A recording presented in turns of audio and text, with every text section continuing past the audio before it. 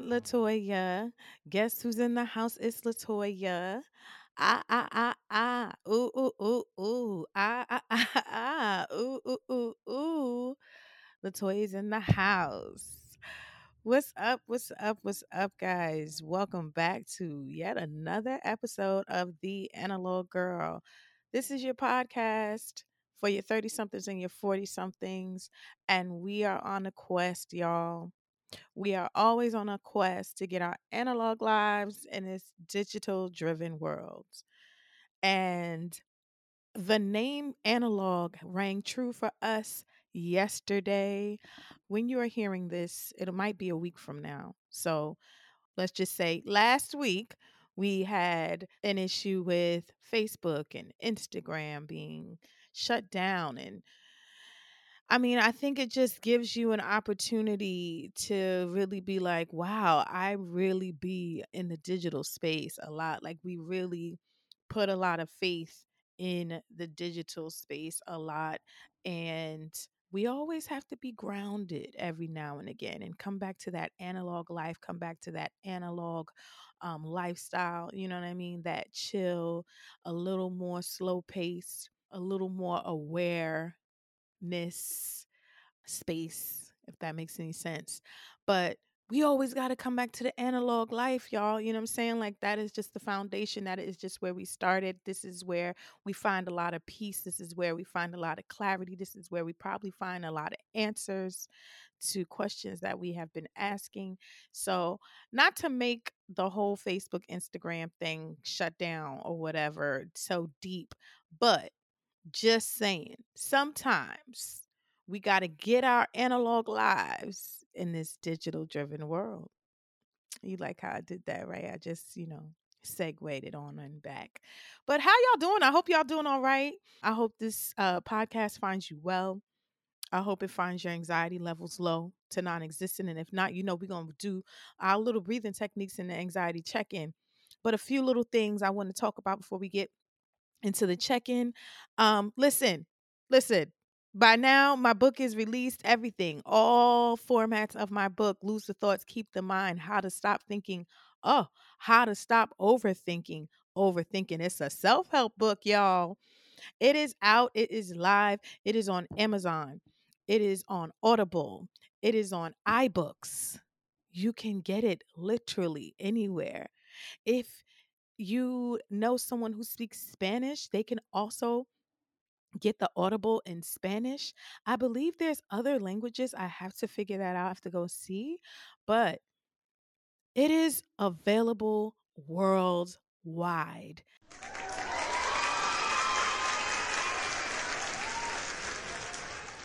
The book is live, y'all. The book is available for you to buy and to read or to listen. I put a lot of effort into this. I wanted to be able to give you guys resources. You guys reach out to me. Many of y'all reach out to me and asking me questions and asking me, how did I get through depersonalization? How do I work through panic attacks? And how do I work through battles of anxiety?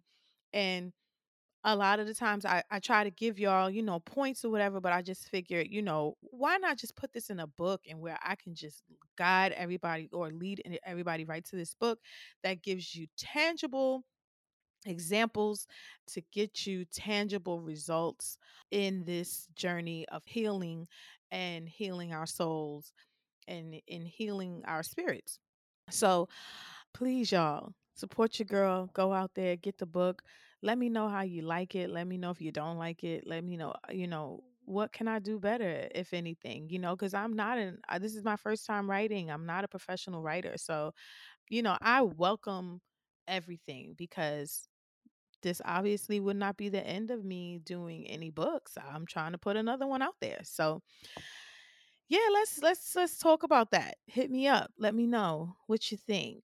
Okay. And go get that book, y'all. Support your girl. You can also check out a lot of other information about the Analog Girl and the Analog Girl community, building up that community more and more on theanaloggirl.com. I do have a live chat feature on the website where if you want to chat with me, if you have any questions, if you have anything that you want to reach out to me about in live time, you can hit me up on the chat there. Or you can follow me on Instagram, the dot analog girl, and just see what's going on in my world. All right, so let's just get into this anxiety check-in and talk about real life stuff real quick. You know what I'm saying? Ladies, let him check up on it. Watch it while he check up on it. Tip it, pop it, talk it, stop it, check on me. Alrighty. Well, I hope your anxiety levels are low to non existent. And if they're not, let's do our quick breathing exercise to rein us in, give us a little zen, calm us down. Because I too have been feeling a little interesting the past couple of days. So let's do some exercises, some breathing exercises. Roll your shoulders back a couple times. Roll your shoulders forward a couple of times. Do a little stretch because that always feels good. Ooh, that feels good to me. It's almost gonna make me yawn. So let's just breathe in on the 4 count. Hold on the 4 count and then breathe out through the four count. I usually breathe in through the nose and then breathe out through the mouth. You can do all nose or all mouth. It doesn't matter. For me, it's a lot more comfortable to do in through the nose, hold out through the mouth. So let's just go 1, 2, 3, in through the nose,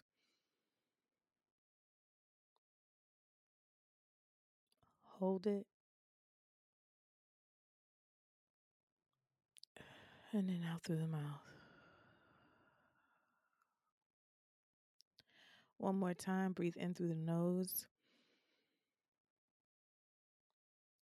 hold it,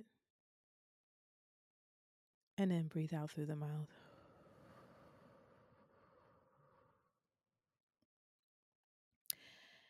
Yeah, I mean, doesn't it feel good? It feels good to me. Let's just do it one more time. In through the nose, hold it, and then breathe out through the mouth.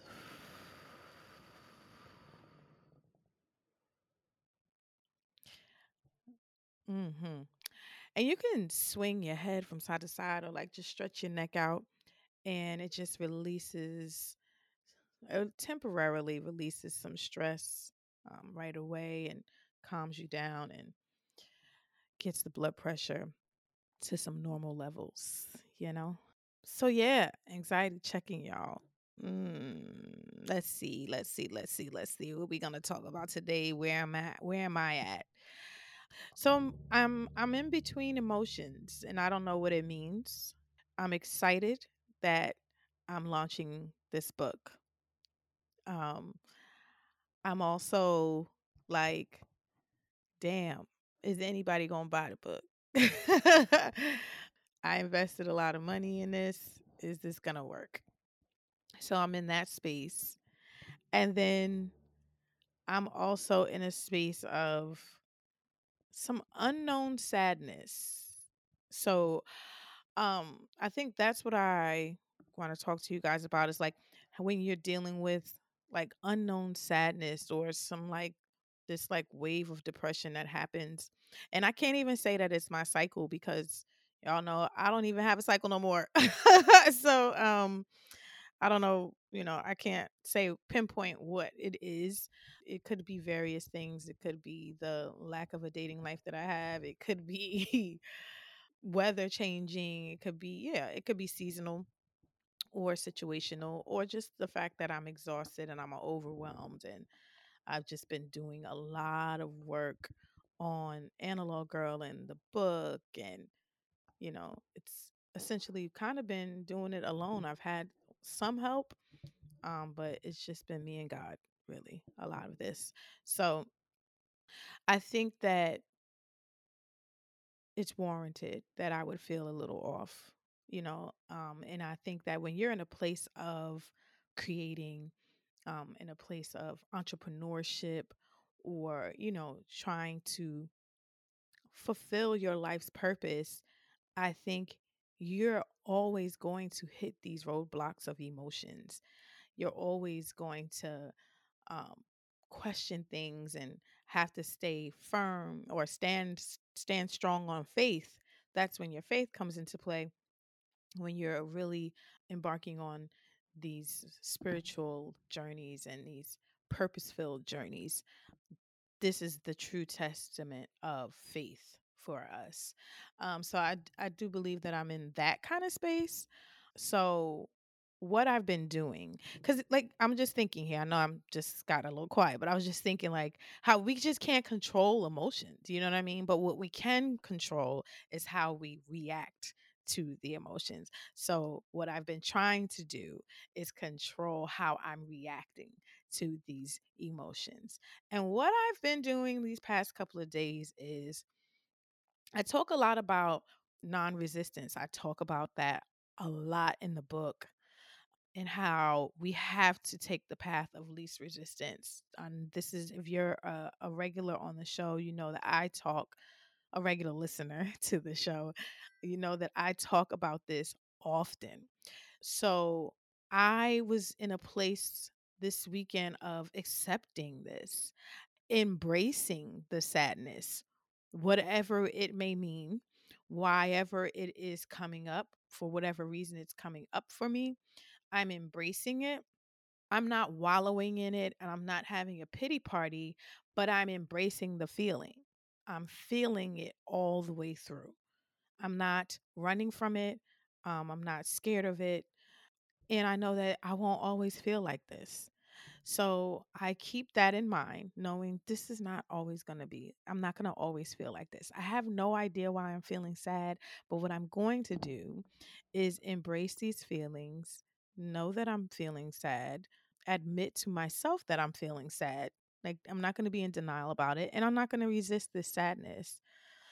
And I feel like that helps me even more than when I used to, oh, I'm sad, I'm gonna have me some wine and I'm just gonna distract myself. I'm gonna forget all about it. And, you know, we do have to distract ourselves with thoughts and things like that. But before you get into a place of exercising those muscles of distraction, when you are in the whole battlefield of the mind and the battlefield of the thoughts, you do beforehand have to be in a place of acceptance to know this is where I'm at. This is how I'm feeling. I embrace this. I know I know that this is happening. I'm not ashamed of being this. I'm not fearful of this anymore. It is what it is. I just feel sad. I'm not blaming anybody else for it. It might be a situational thing where someone else did something to make you sad, but we are releasing all of that. We are just embracing why we feel sad. We're not blaming this on anybody else. And then we start to accept it. And then we can get into how are we going to distract ourselves, or how are we going to reprogram our minds in the midst of this sadness. So that's what I've been doing. And I know that sounds like a lot, but it's pretty simple in the sense of, I say it's pretty simple because it's just a simple thing, just acceptance. Acceptance, non-resistance, and then reprogramming your mind. And we are going to forever be on this journey of reprogramming our minds, rewiring our thoughts, rethinking a thought, disposing of a negative thought, disposing of that negative self talk. We're constantly going to be on this journey. So, like, don't be discouraged, like, oh my God. It's like, how many times do I got to reprogram my mind? Or how many times do I have to rethink something? Like, this shit is getting on my nerves. Like, I understand and I feel that way too. And it is an exhausting road of healing our souls and holistic well being. But as long as you know that we are forever going to be students of this healing journey, and we're forever going to be learning, and we're forever going to be exercising these muscles, you can't give up. Just like we can't stop working out in the gym, because if we do, we're gonna be fat. You can't just eat crab legs all day long and not go to the gym. You know what I'm saying? Like, that's what I have to tell myself. So it's the same thing. Like, we have to keep at this. And these are the words of encouragement I've been giving myself. Like, girl, this is a forever journey. We are forever students in this. You know, don't beat yourself up for even feeling sad, and embrace this sadness. And now let's just reprogram our thoughts and start to do things that don't make us sad. Does that make any sense to y'all? I hope it does. And, you know, here's to us forever learning, y'all. Forever, ever learning on this healing journey. It's time to get into why we all came. It's time for us to get into our very new segment that I hope to continue to do. Don't ask me, ask a therapist. And today we have Dr. Aquia. She is a beautiful, beautiful woman who is also a therapist, licensed therapist, y'all. Okay. We are not playing these games. Dr. Aquia is from No, she's born in California, and I believe she resides in Philadelphia now. And she has taken it upon herself to come on the Analog Girl and answer some questions for us. Now, if you do follow me on Instagram, you know that I had asked you guys, like, if you could ask a therapist anything, what would you ask them? I did that for a reason because I wanted to have questions to ask Dr. Aquia when she came to the show. We had some really good questions that were sent in by you guys, and we are going to answer them today. And we're also going to talk about something I never ever talked about before, and that is how I oftentimes struggle with survivor's guilt. So, if you want to get into that conversation and hear a little more, and then hear some beautiful words of encouragement and therapeutic words, okay? Because y'all got to listen. I see y'all got to listen to how calming Dr. Aquia's voice is. She is really a therapist that I think should be sought after, to be quite honest. So let's get into this conversation, and I hope you guys find this as therapeutic and warming as I did.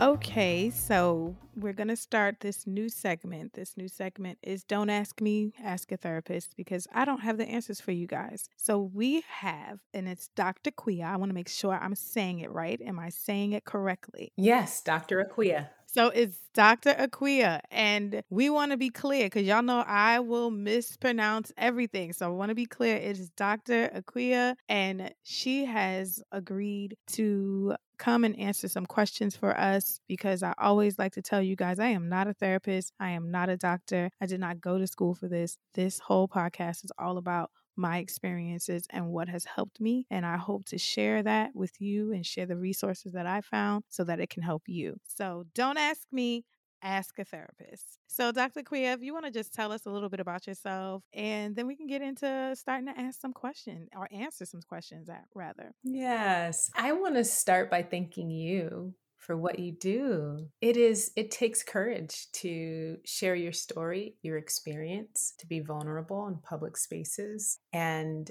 we are better for it. And so thank you for your contribution. Well, thank you. I appreciate that. And you're very welcome. You're very welcome. And I'm just so happy that we connected. It's always wonderful to see another face like mine in this community because, you know, the wellness community is inundated with white privilege. So I'm just always very, very appreciative and grateful and honored when I can connect with another woman that looks like me. So thank you.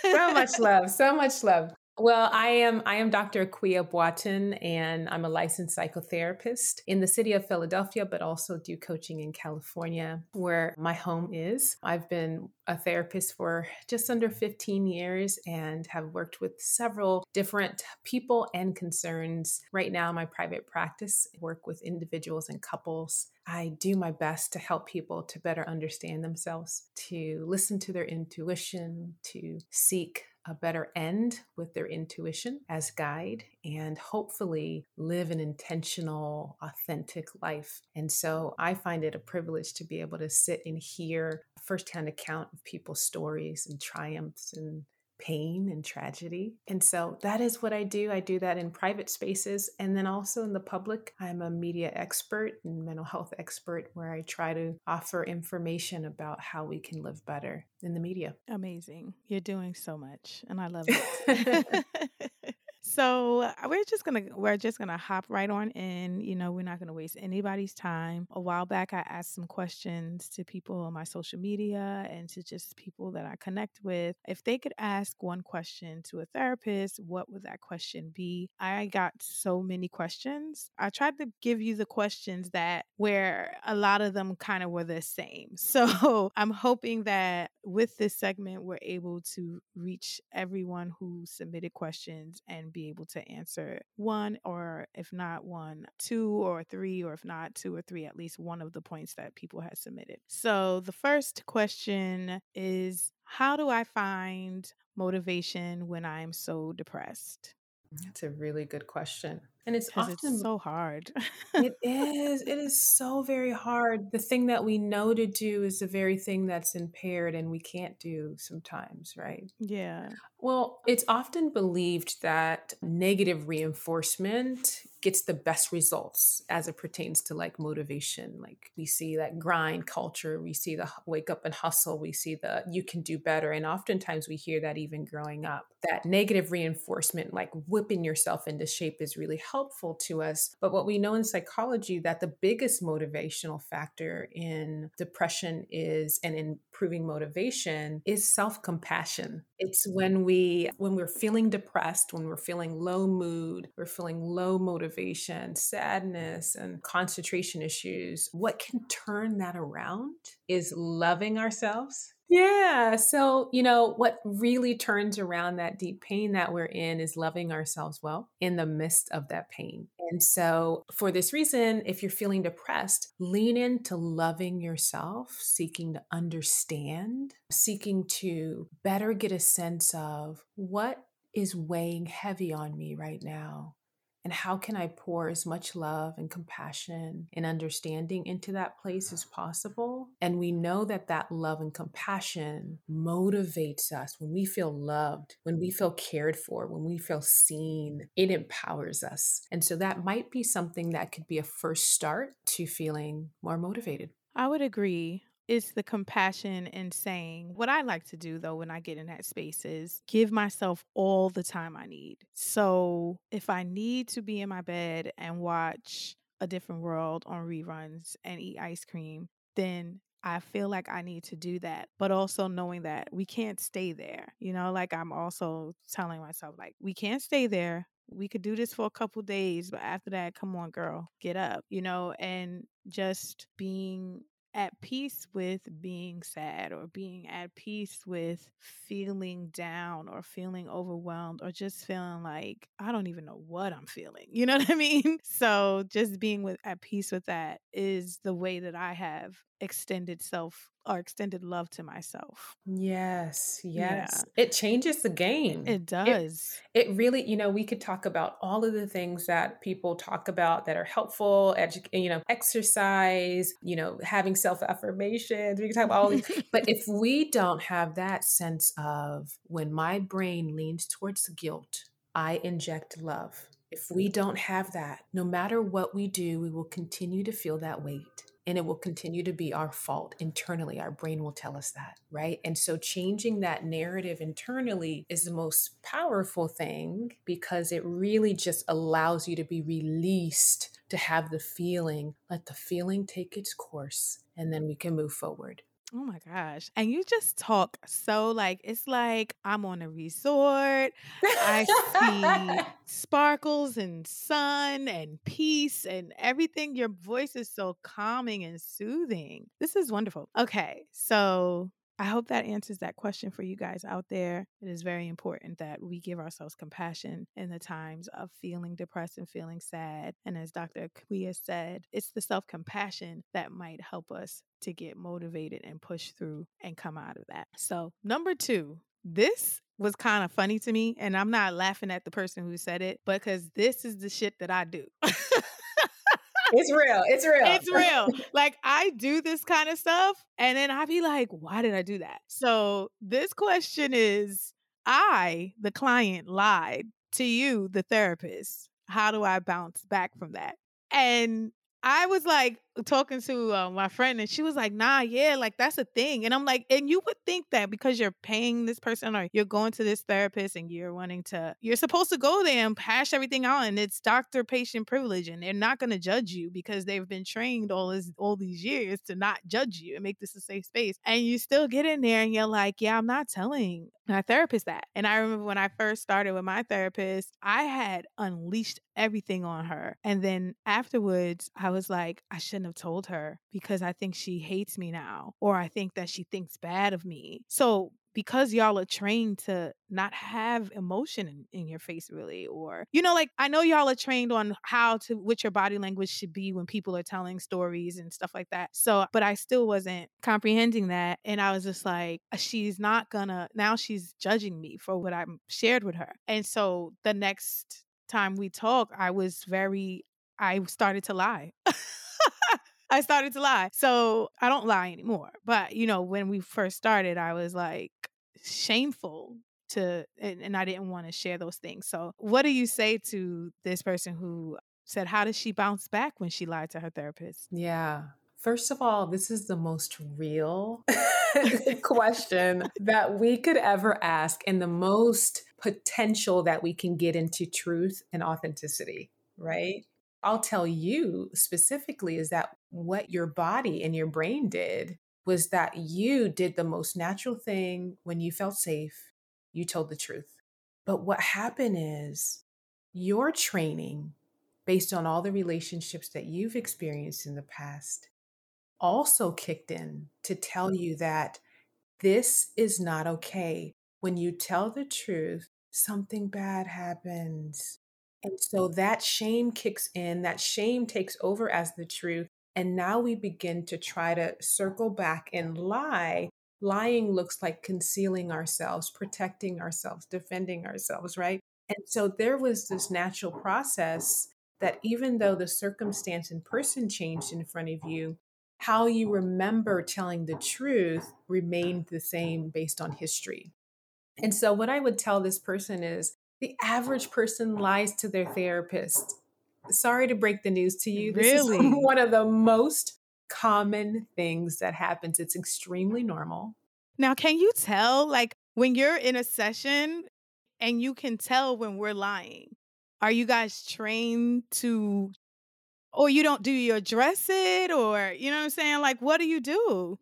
It depends on the work and what's happening, right? But so Yeah. sometimes you can tell that there's something underneath what's going on, right? That the truth is pretty clear. It's quiet. It's really without lots of ridges, right? So you can tell when there's something happening, but that's based on instinct, I would say, more than it is on training, intuition, and like sitting in presence and recognizing when the truth, the sound of the truth versus the sound of a lie.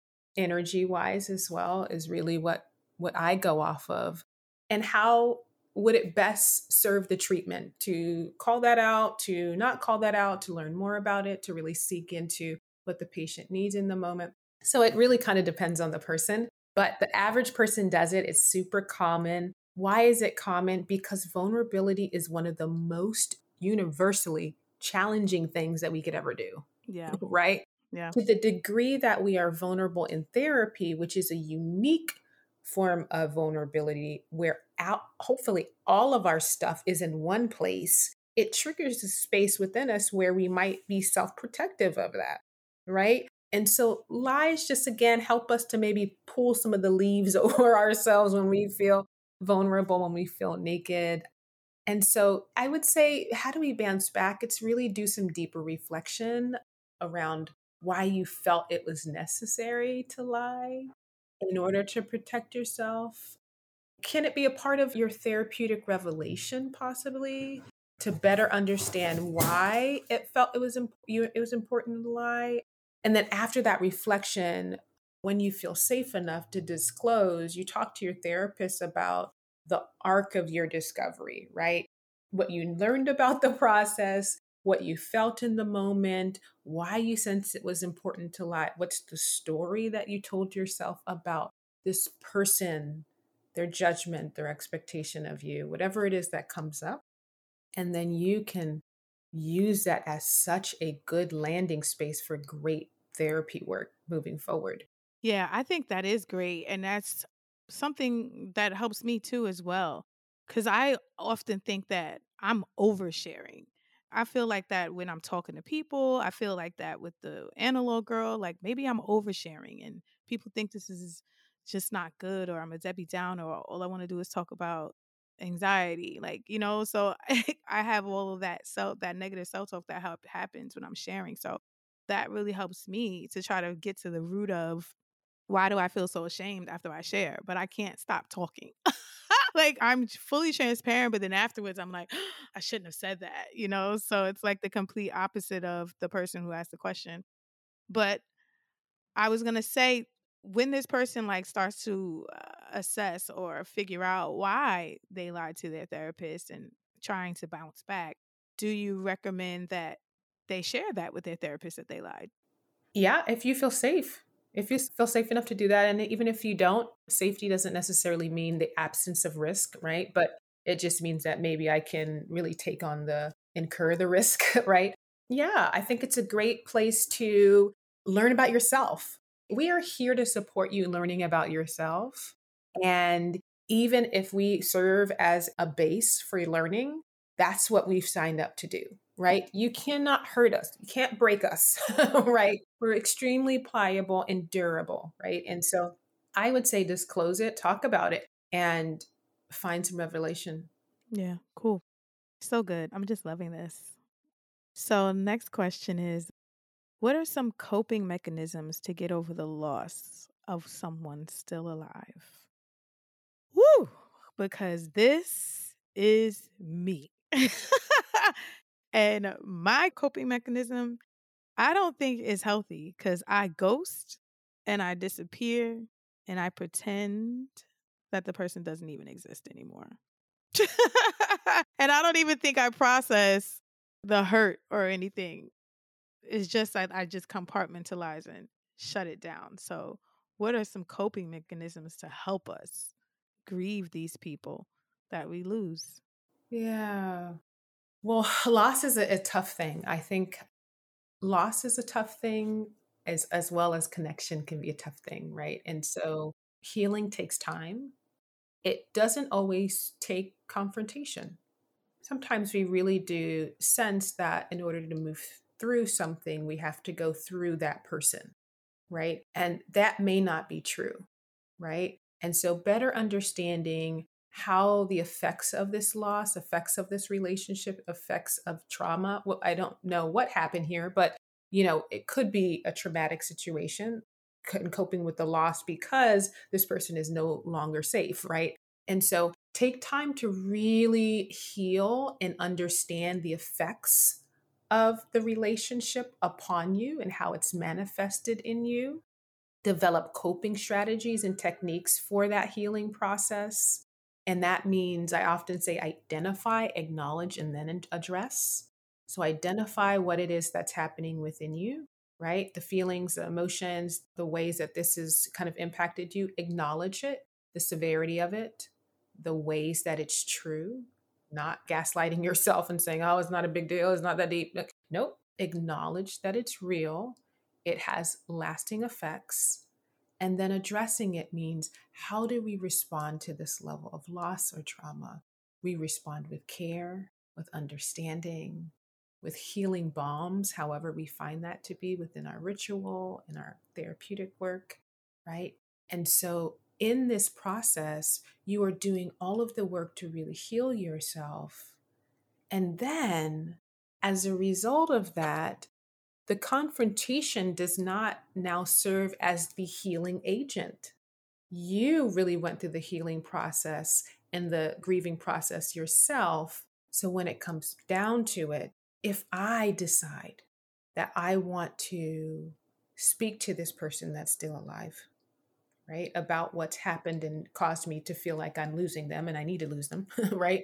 That's just a part of me capping my healing process, not a gateway to my healing, right? And so, again, take the time to acknowledge the ways the relationship was also good for you. Loss, sometimes we think about all of the ways it's bad, right? And then we are confused about why do I feel so sad? You feel sad because it was good in some way. There were good moments. There was laughter. There was community. There was connection. There was something, right? That was good. Even if you weren't all the way clear about the implications of the bad. Right. And even if it wasn't reciprocated, it felt good for you to give it. Right? And it could be that, right? It definitely could be that. I often tell people they need to forgive themselves for the ways you did not know that it was harmful, for the ways that you did not know that you needed to really separate yourself, right? Or to the loss of this person was really warranted to you if it was something that you had to do, like set a boundary and like separate. And then also acknowledge the courage that it to release the relationship. It takes a lot of courage to like release this and like, so sit in that, acknowledge it, healing from it. But then, girl, look at you. Like you are making some big life changes. Let me just acknowledge with like gratitude and celebration what you're trying to do right now that's really, really hard. You are coping. You are living. You are doing the thing that is important to you, even though it hurts. Yeah, that's so true.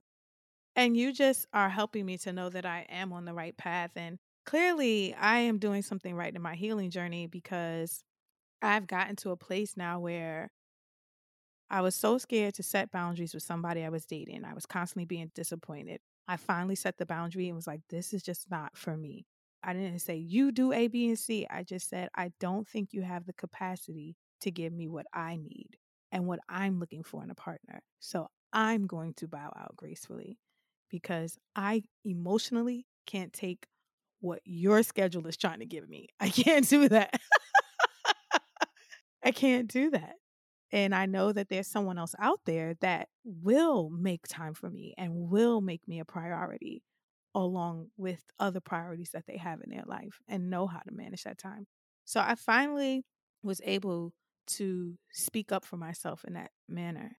And I was so scared to do it. But, and now I still have thoughts like, did I make a mistake? Should I reach out? Should I? And I'm just like, no, like if it's meant to be, God will make a way for that to happen. But I think in this present moment now, I think God really wants us to be able to get in that place that you're saying where we're proud of ourselves for standing up and we're proud of ourselves for setting these boundaries and not letting the process of grief make us feel like we've made a mistake, you know, because you start feeling sad and you're like, oh God, why am I feeling so sad? But it's because you really cared about that person, but that doesn't mean that person is the right person for you. So, or right friend, right family member, right partner, anything. So, thank you for that because that was reassuring. That is very reassuring. And it's just a struggle because, everybody's crazy, Dr. Queer. I just really feel like everybody, and I always got to come out on my social media and be like, just want to remind you guys, in case y'all forgot, everybody's crazy. And since 2020, everybody's even crazier. Like, everyone's nuts, yo. Everyone's trying to go, everyone's going through shit. So it's just so much going on. So we've just got to protect our hearts. So that was great. Okay. Next question. What are some coping skills I can use after witnessing a relative have a near death experience? My heart goes out to you, whoever asked this question. And I am hoping that it's on the side of your relative being okay.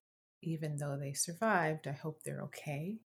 It is one of the most, it's a universal thing for humans to grapple with mortality, to navigate the idea that we are finite, that we have frailty, that we are not invincible or immortal is unsettling to our core.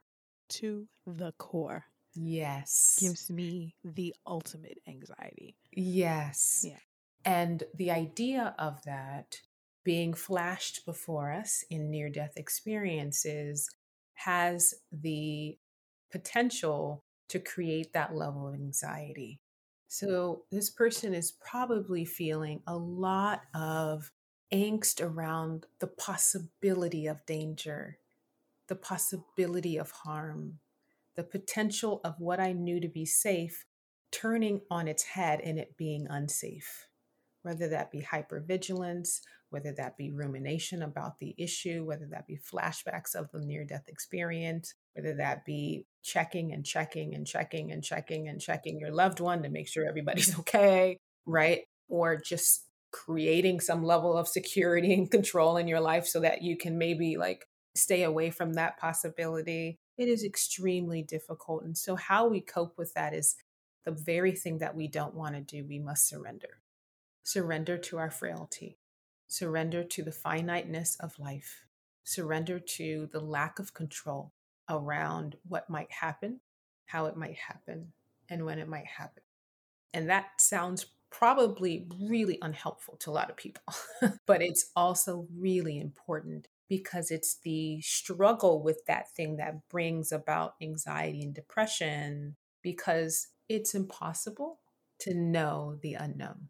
So, what do you say to yourself when you are surrendering? Because right now I'm just thinking, like, even when you were saying surrender with the fact that you know you won't be here always, my stomach got knots because just always it's a triggering thing. So, what does one say to themselves when they are in the process of trying to surrender to those thoughts and be at peace with that? Yeah. Well, I think it implicates how you want to live, right? Allow it to really give birth to this clarity and power around how will I live? How will I implement purpose and value in the moments that I do have? How do I let go of what I can't control? Right? That means tears, that means breath works and letting my body come down to baseline. That looks like really stop thought stopping in moments where I'm ruminating, right? And then implementing this other, cognitive shift towards, all right, what will I want to do right now? I feel anxiety about my relative. Let me call them. Let me call them right now and talk to them and ensure that they're okay.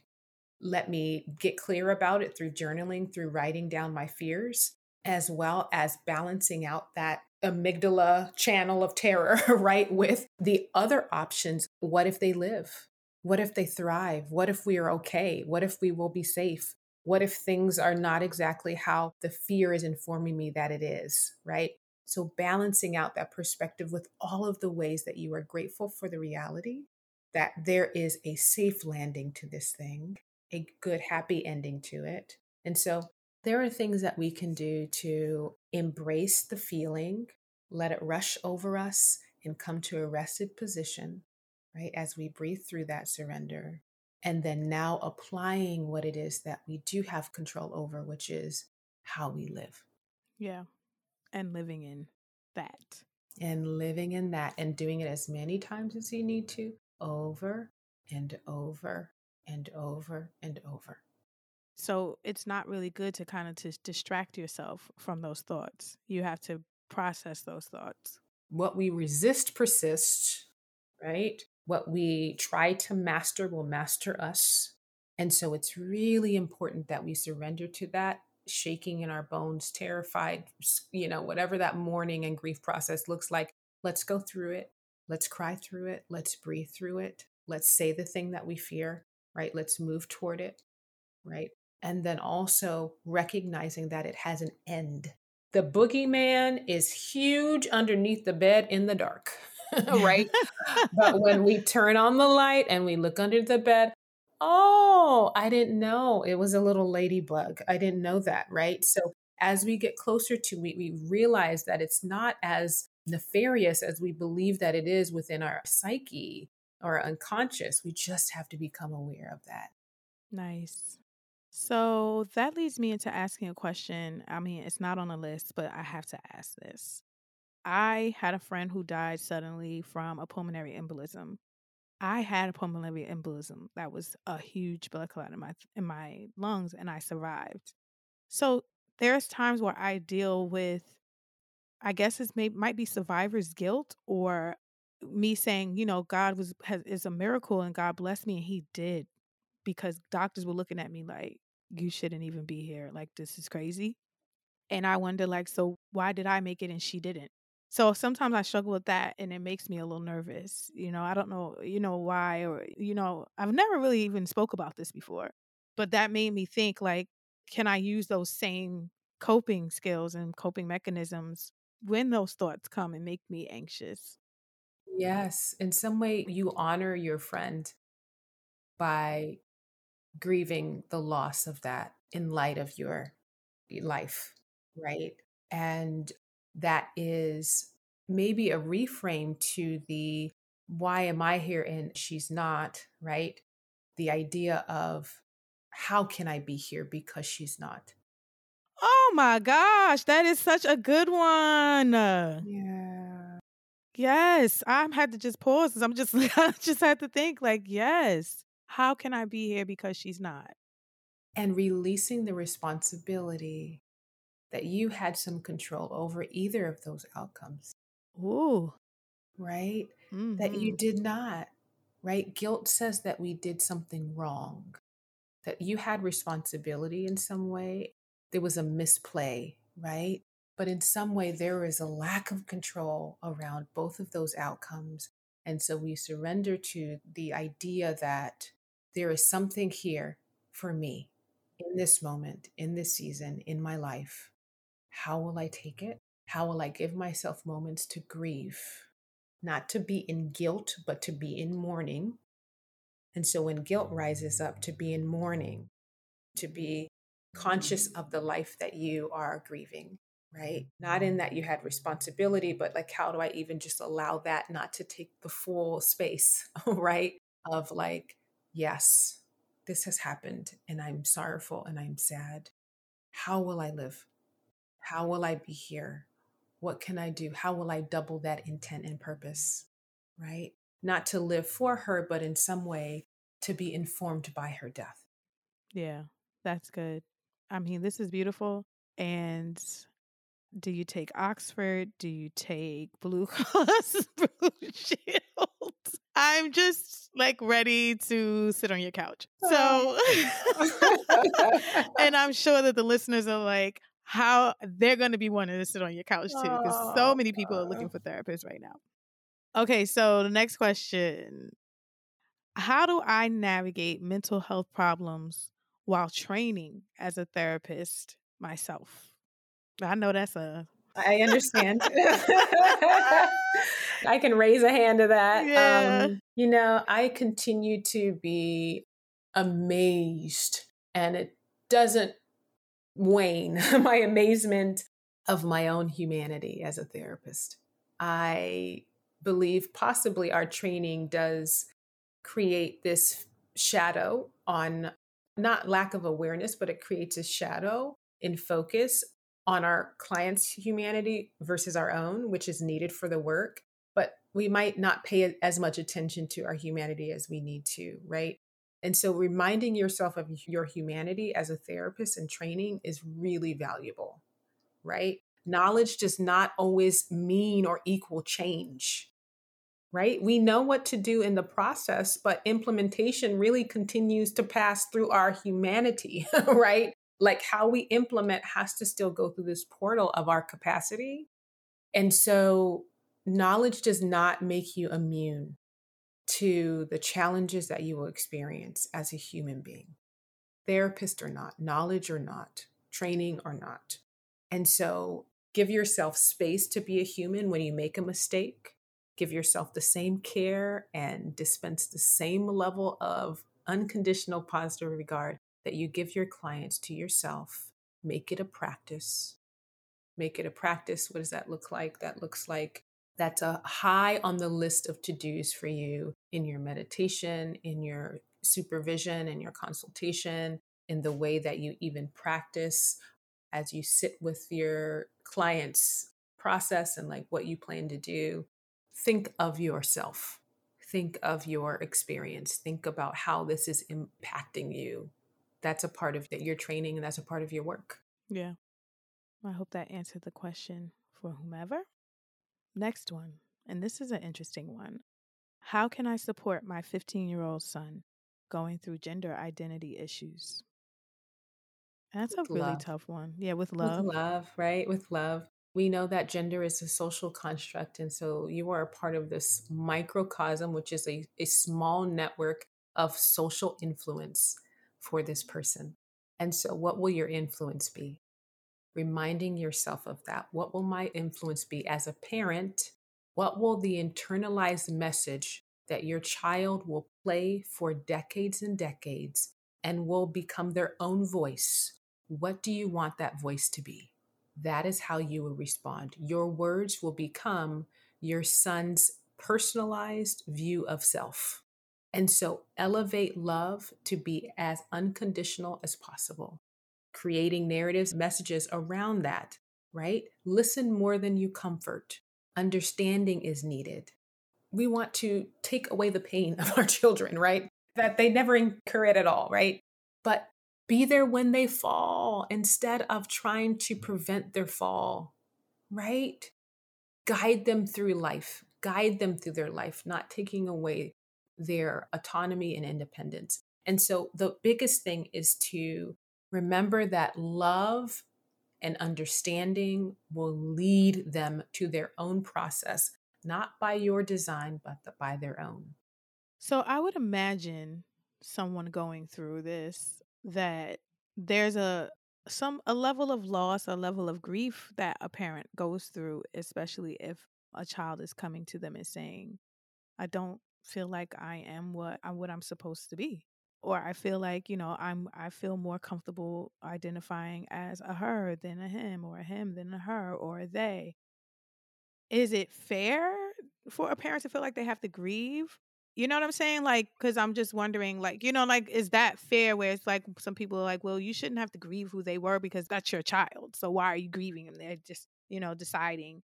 Yes, you get to grieve. Yes, you get to grieve because that child was also a child that you planned for, that possibly carried, that you possibly had a lot of dreams for and hopes for, and have just a full grown reality of who you believe they are in your head, right? And so for that to be grieved, I think is fitting and appropriate for the love and depth that you had for that particular portion of your child.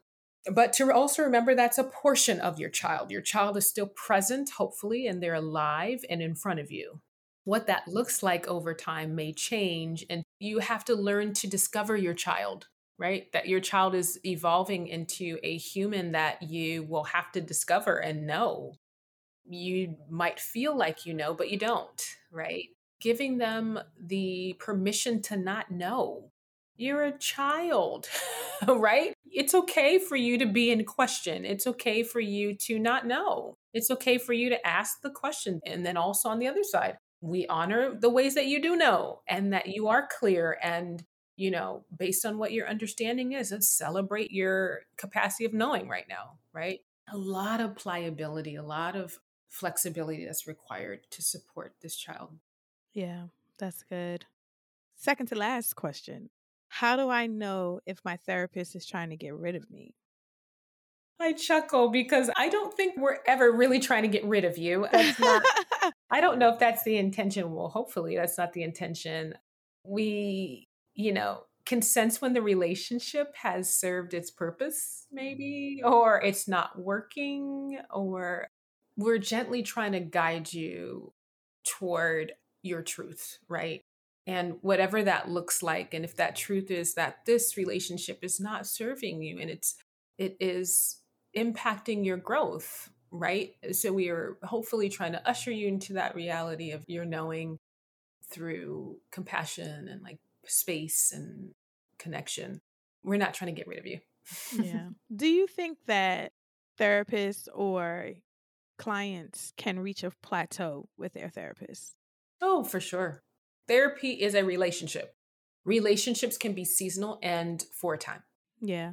And sometimes you just might need to reach out to another therapist or, a different kind of therapy or something like that. Yeah. Exactly. Different type of work is important, or you've graduated to a different need or something. Yeah. I agree. Because I asked because that is something that I have been saying. And I love my therapist and I think she did a great job in helping me get to the place that I'm at. But now it's like time for me to be intentional about seeking out a Black male therapist because of the horrible relationships that I had with Black men. So, you know what I mean? Like, so cultivating a trustworthy relationship with a Black male therapist, I feel like might help me to be able to be in a trustworthy relationship and feel safe with a Black man.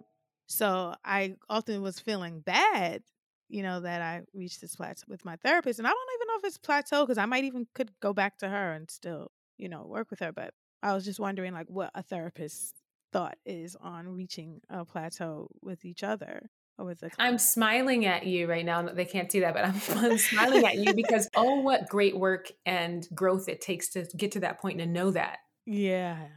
There's a lot of work that goes into that level of knowing, right? That, this relationship that has been maybe an incubator for me, maybe I outgrown it. Right. That's a pretty deep level, right? I'm glad that you're there. And I would hope that your therapist will actually celebrate that when you tell them, like, Oh, yeah. I think she would. We still maintain relationship outside of the therapy, so I think she would.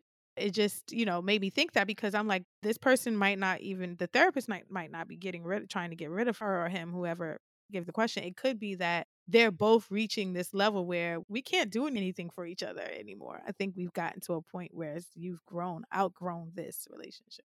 So that's why I wanted to ask that question. So, next and last question.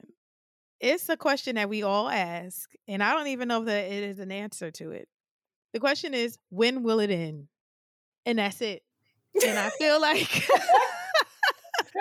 that's when will it and end? that's it. My answer to that, were you I gonna was say? just gonna say, I feel like we want to know that for many things. We want to know when COVID's gonna end. We want to know when racism is gonna end. We want to know when men are gonna stop being men and doing men things. And men probably want to know women are gonna stop doing women things. So just when will it end, Dr. Akuya? What do you think It's about that question? such a broad question to give. When it needs to. It will end when it needs to, when its purpose has come to fulfillment. And how do we find peace with that answer? Really good question. Because when we say when it needs to, the next thing that comes to us is how. How do we find peace? How do I learn to be here? Very good question, very important question, but can't come until we recognize that it has a purpose, right? Peace really, really looks like not the absence of pain, it is the awareness of capacity for what we need to have capacity for. There are things that are so big in life that they do not have your name on them. They're not your responsibility to make sense of, to find answers for, to level out. They're too big. And the stress comes in you trying to put your name on responsibility for something that is greater than you. And so we surrender to those things. But the things that we have capacity for, recognizing that we do, coming to full awareness that I can actually handle this, not all at one time by bit, right? Small pieces, right? And the peace comes in, I'm going to be okay. I am okay. So it will end when it needs to. And peace looks like you're okay until it does. Yeah. And just even if you got to keep telling yourself that over and over again, I'm okay. I'm safe. Let's just stay in that. And I guess when you're in that place, it doesn't matter how long it's going on because you've just found the peace in within that storm. So the peace within. And so the storm or the problem, which I used to say when I was suffering with depersonalization, I would say, you're welcome to stay here however long you want to depersonalization. And I'm not resisting this anymore. I don't know when you're going to stop. I don't know when I'm not going to feel like this anymore. But while I'm in this, I'm just going to try my best to live my life as normal as possible, you know? and just, it's a weird feeling. I feel like I'm in a dream, but I can still function. So I'm going to function. I'm going to function and I'm going to push, and if I'm feeling off or too off one day, then I'm going to take a rest, but I'm going to keep pushing. So that's phenomenal. And I think you're phenomenal. And I just love your approach to therapy and talk therapy. It's so soothing. It's what everybody needs. And I'm always telling people you have to go to therapy. You must seek therapists and you must be intentional about therapists that you pick because of because of our racial issues and everything else.